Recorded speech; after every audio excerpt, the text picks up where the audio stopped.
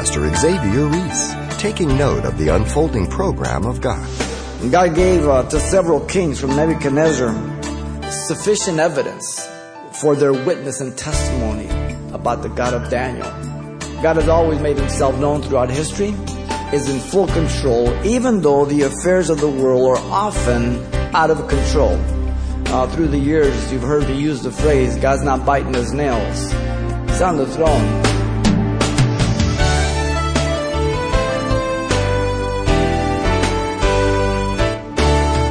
Welcome to Simple Truths, the daily half-hour study of God's Word with Xavier Reese, Senior Pastor of Calvary Chapel of Pasadena, California.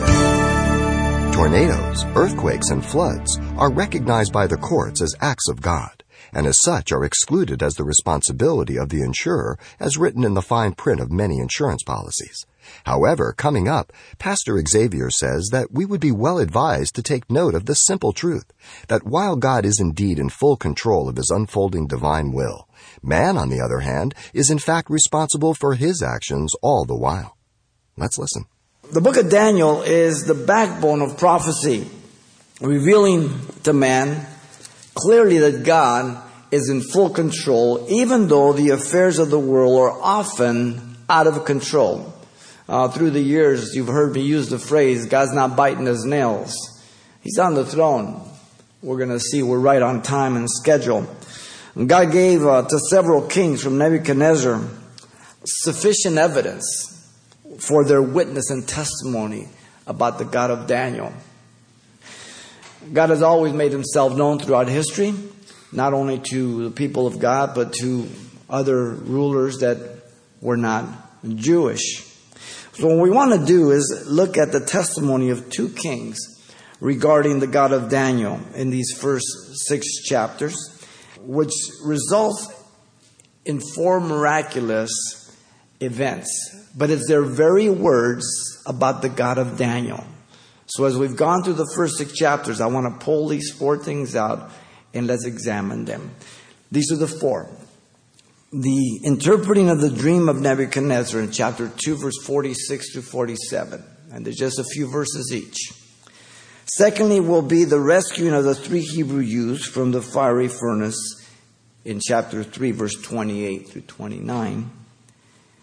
And thirdly, the reestablishing of Nebuchadnezzar on his throne after God humbled him to live with the animals, chapter 4, verse 34 to 37.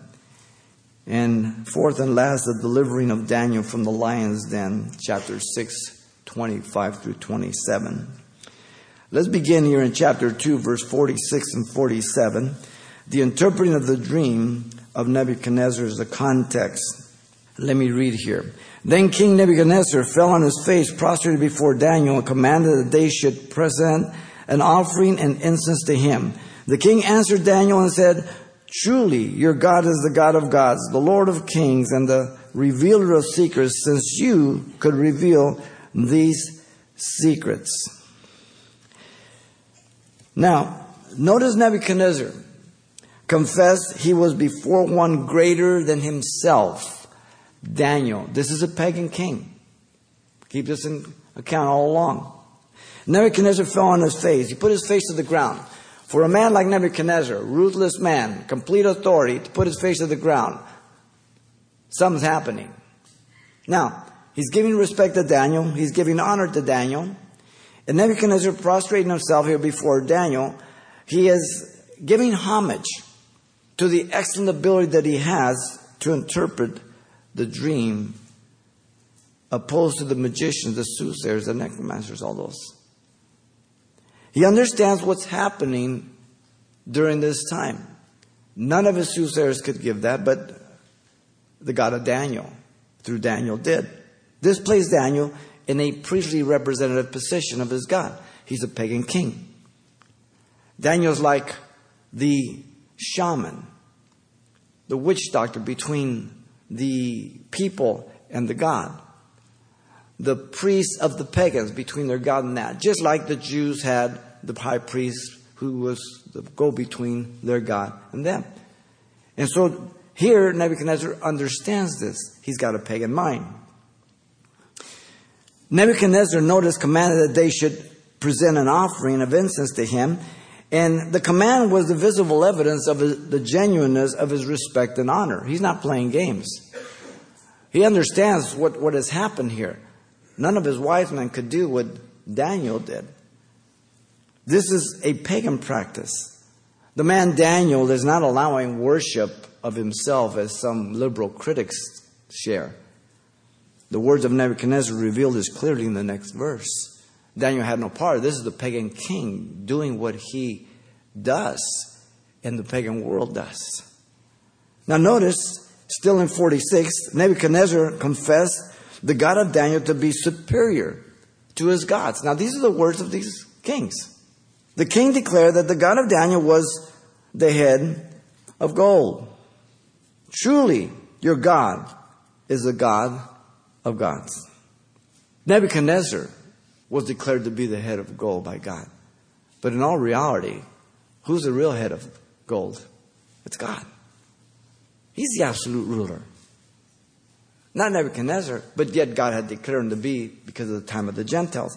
Nebuchadnezzar declared Daniel's God was absolute ruler of all gods, with a small g. Take note of that. No one could overrule him.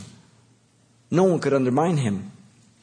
Nebuchadnezzar declared that Daniel's God was sovereign with unrestrained authority. Nebuchadnezzar's confession was not for salvation at this point. Take note of that. He's merely adding the God of Daniel to his many gods. He is still polytheistic at this point, only giving Yahweh the supreme first position. And it is amazing that you and I will encounter people through our life as Christians, people who will acknowledge absolute truths about the God of the Bible, yet they will never be born again. And by listening, you think they're Christians. They're not Christians. That'll happen. The king, notice, declared that the God of Daniel was the master of earthly kings, the Lord of kings. Nebuchadnezzar declared Daniel's God was the absolute authority over all kings. Now, he knew absolute authority as the head of gold. But he realized that God is the one who allows this. And this is something that as God dealt with him, he understood. The word Lord there means in the sense of domineering control. The one who not only has the authority, but the power to act as master and as owner.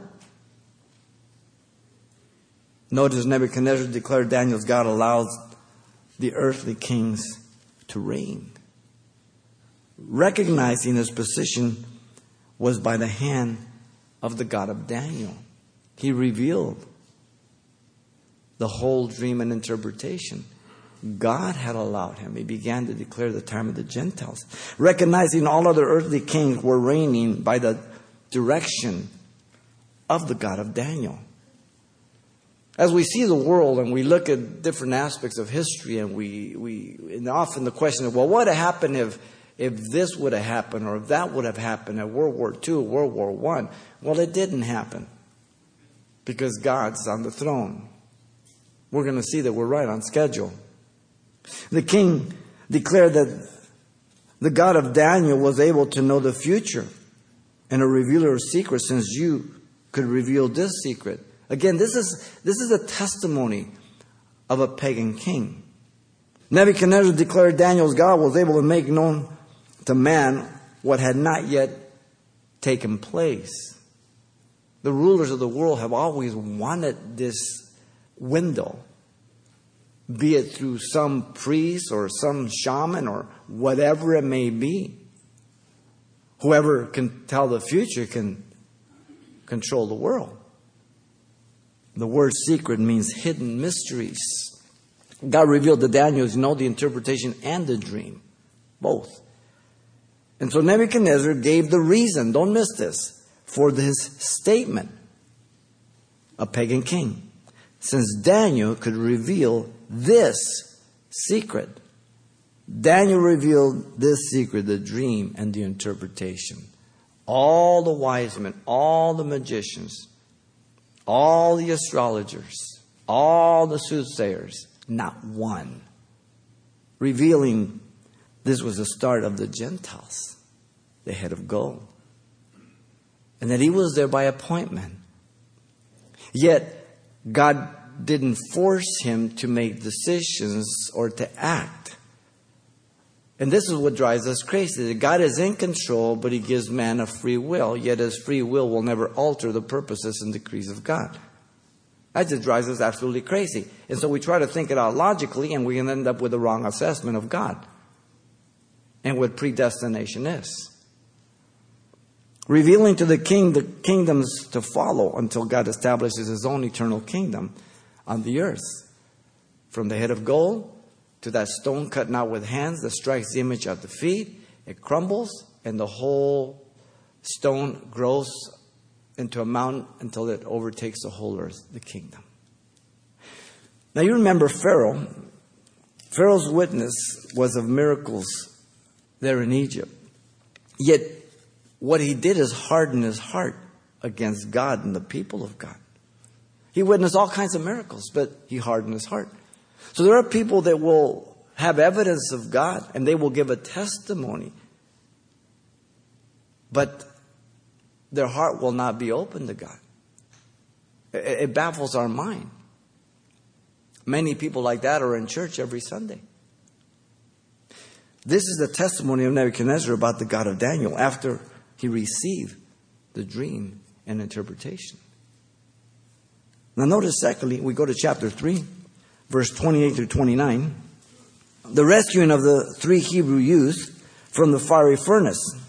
In verse 28 to 29 it says, Nebuchadnezzar spoke, saying, Blessed be the God of Shadrach, Meshach, and Abednego, who sent his angel and delivered his servants who trusted in him, and they have frustrated the king's word and yielded their bodies that they should not serve nor worship any god except their own God. Therefore, I make a decree that any people, nation, and language which speak anything amiss against the God of Shadrach, Meshach, and Abednego shall be cut in pieces, and their houses shall be made an ash heap, because there is no other God who can deliver like this. Notice verse there in 28, Nebuchadnezzar exalted the God of the 3 Hebrew Jews here who were cast into the fiery furnace. This is no light matter. This is a literal account, historical account, and a real miracle. The king blessed the God of the 3 Hebrew youths there, having witnessed with his own eyes the protection from and the preservation through the fire. The word blessed simply means to praise or to speak well of someone. This once again was acknowledging the power and ability of the God of the Jews over his own, like the first time in chapter 2 and 47. Now, he's still not born again here, so to speak. He's still pagan. God is dealing with him. And God will deal with some people because he knows they're going to respond. And God will deal with other people knowing they're not going to respond. But God always initiates and always gives people a chance, so when he judges them, they have no excuse. For if God did not give you an opportunity to respond, then how can he judge you against the rejection of the response? You would not be rejecting a response. So your destiny of eternity does not fall in the hands of God, but it falls on your own hands. For God died for the whole world. And he will give you at least one chance. This may be it. This may be the 10th. This may be the last. I don't know. Certainly the 2 thieves on the cross, it was the last. Both heard the same thing. Each made a decision. Both entered eternity. One with God, one separated from God.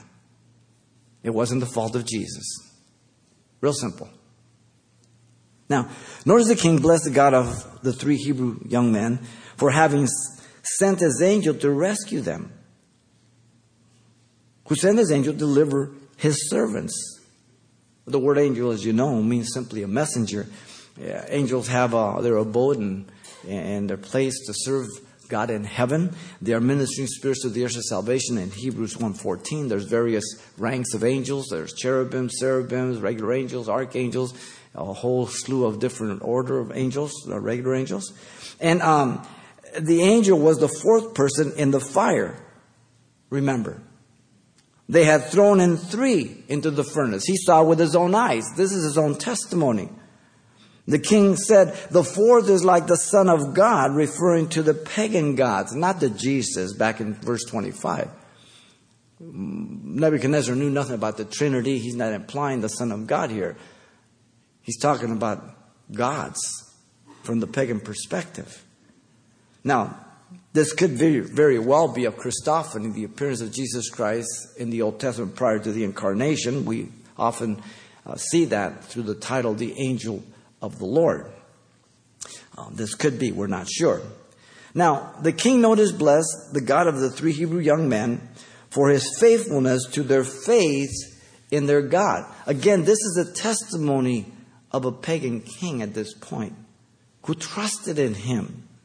The three trusted God to be faithful if they would not bow to the image and worship it according to the edict of Nebuchadnezzar. They knew the word of God. They knew they were in captivity due to idolatry. The three trusted God in delivering them by the fire and through the fire. Now, they did not know which would be the one. Sometimes God delivers a Christian by the fire. He takes him home. Sometimes God delivers a Christian through the fire. They didn't know which God was going to do. I don't always know how God's going to get me through things. I know He'll do it one way or the other, but I don't know.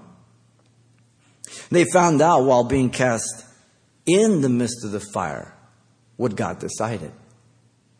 And sometimes God will say, I'll let you know what I'm going to do when we're in the fire together. We're going to go through the fire. I'm not going to deliver you from the fire. I'm going to take you through the fire first.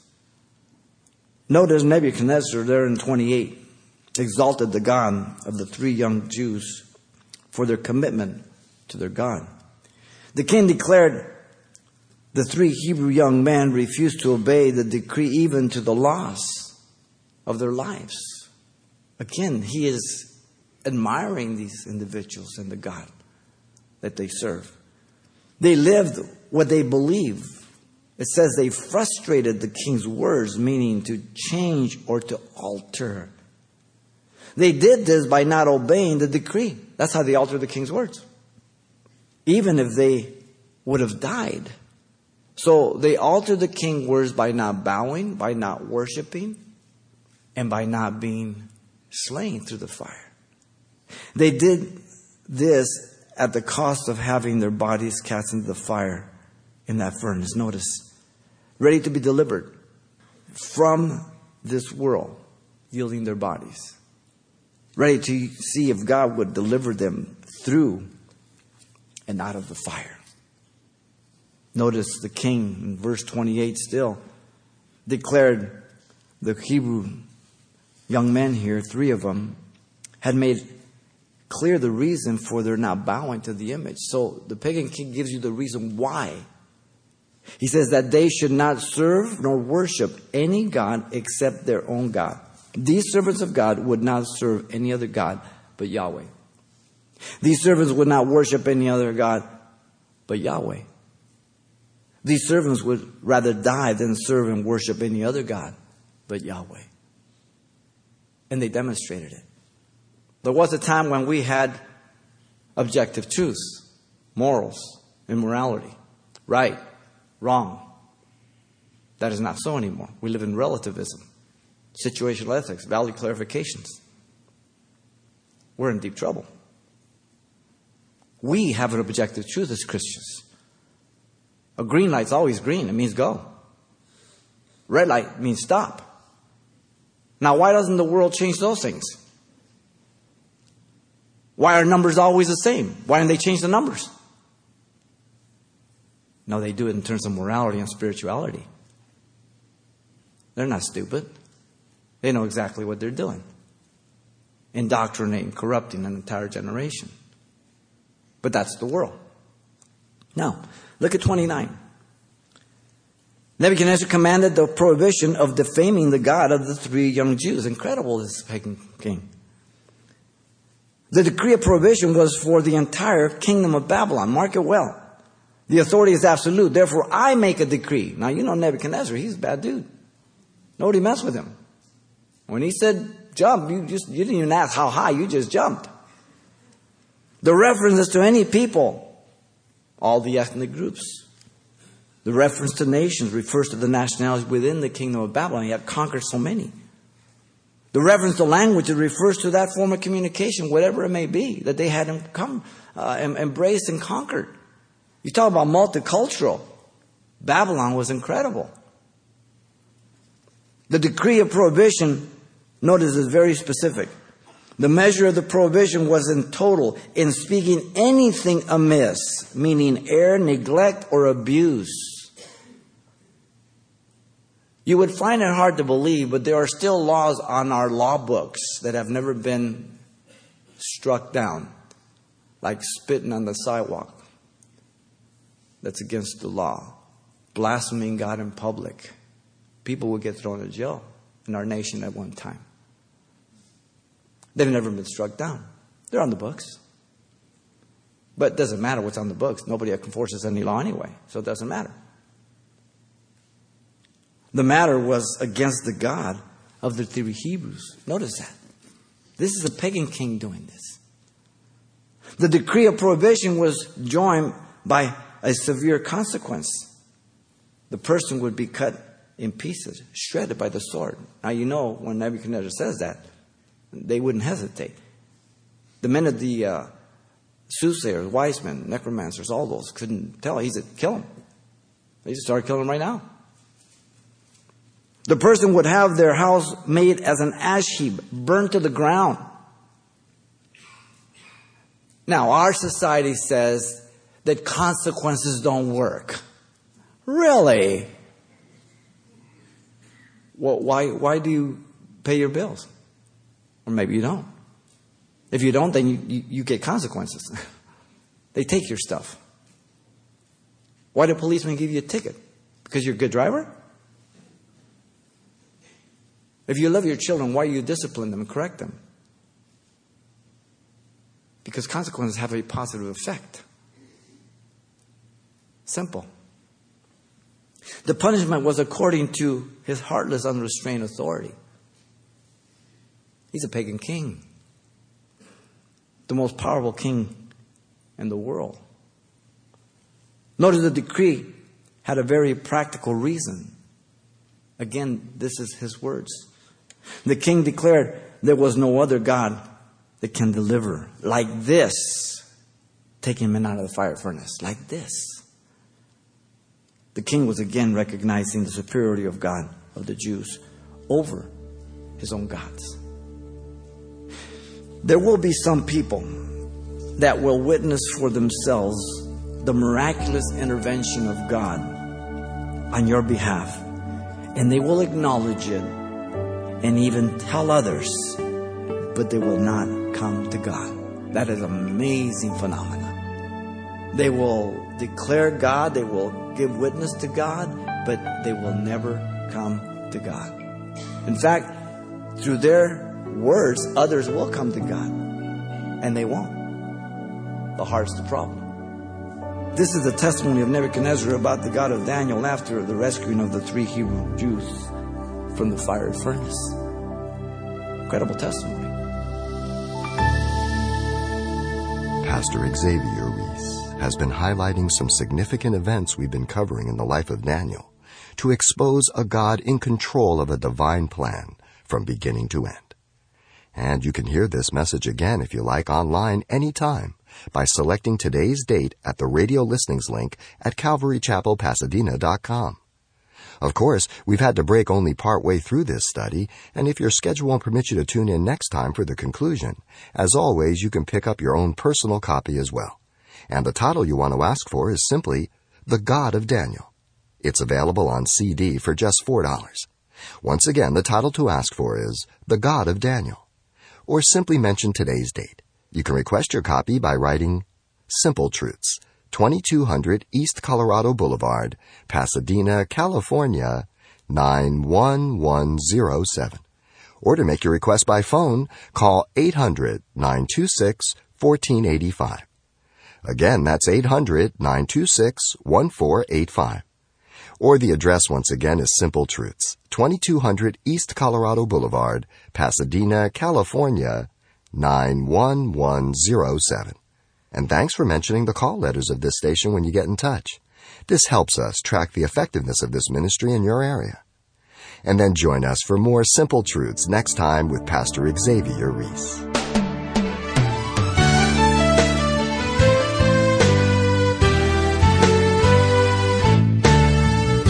Simple Truths with Pastor Xavier Reese, a daily half-hour broadcast, is a radio ministry of Calvary Chapel of Pasadena, California.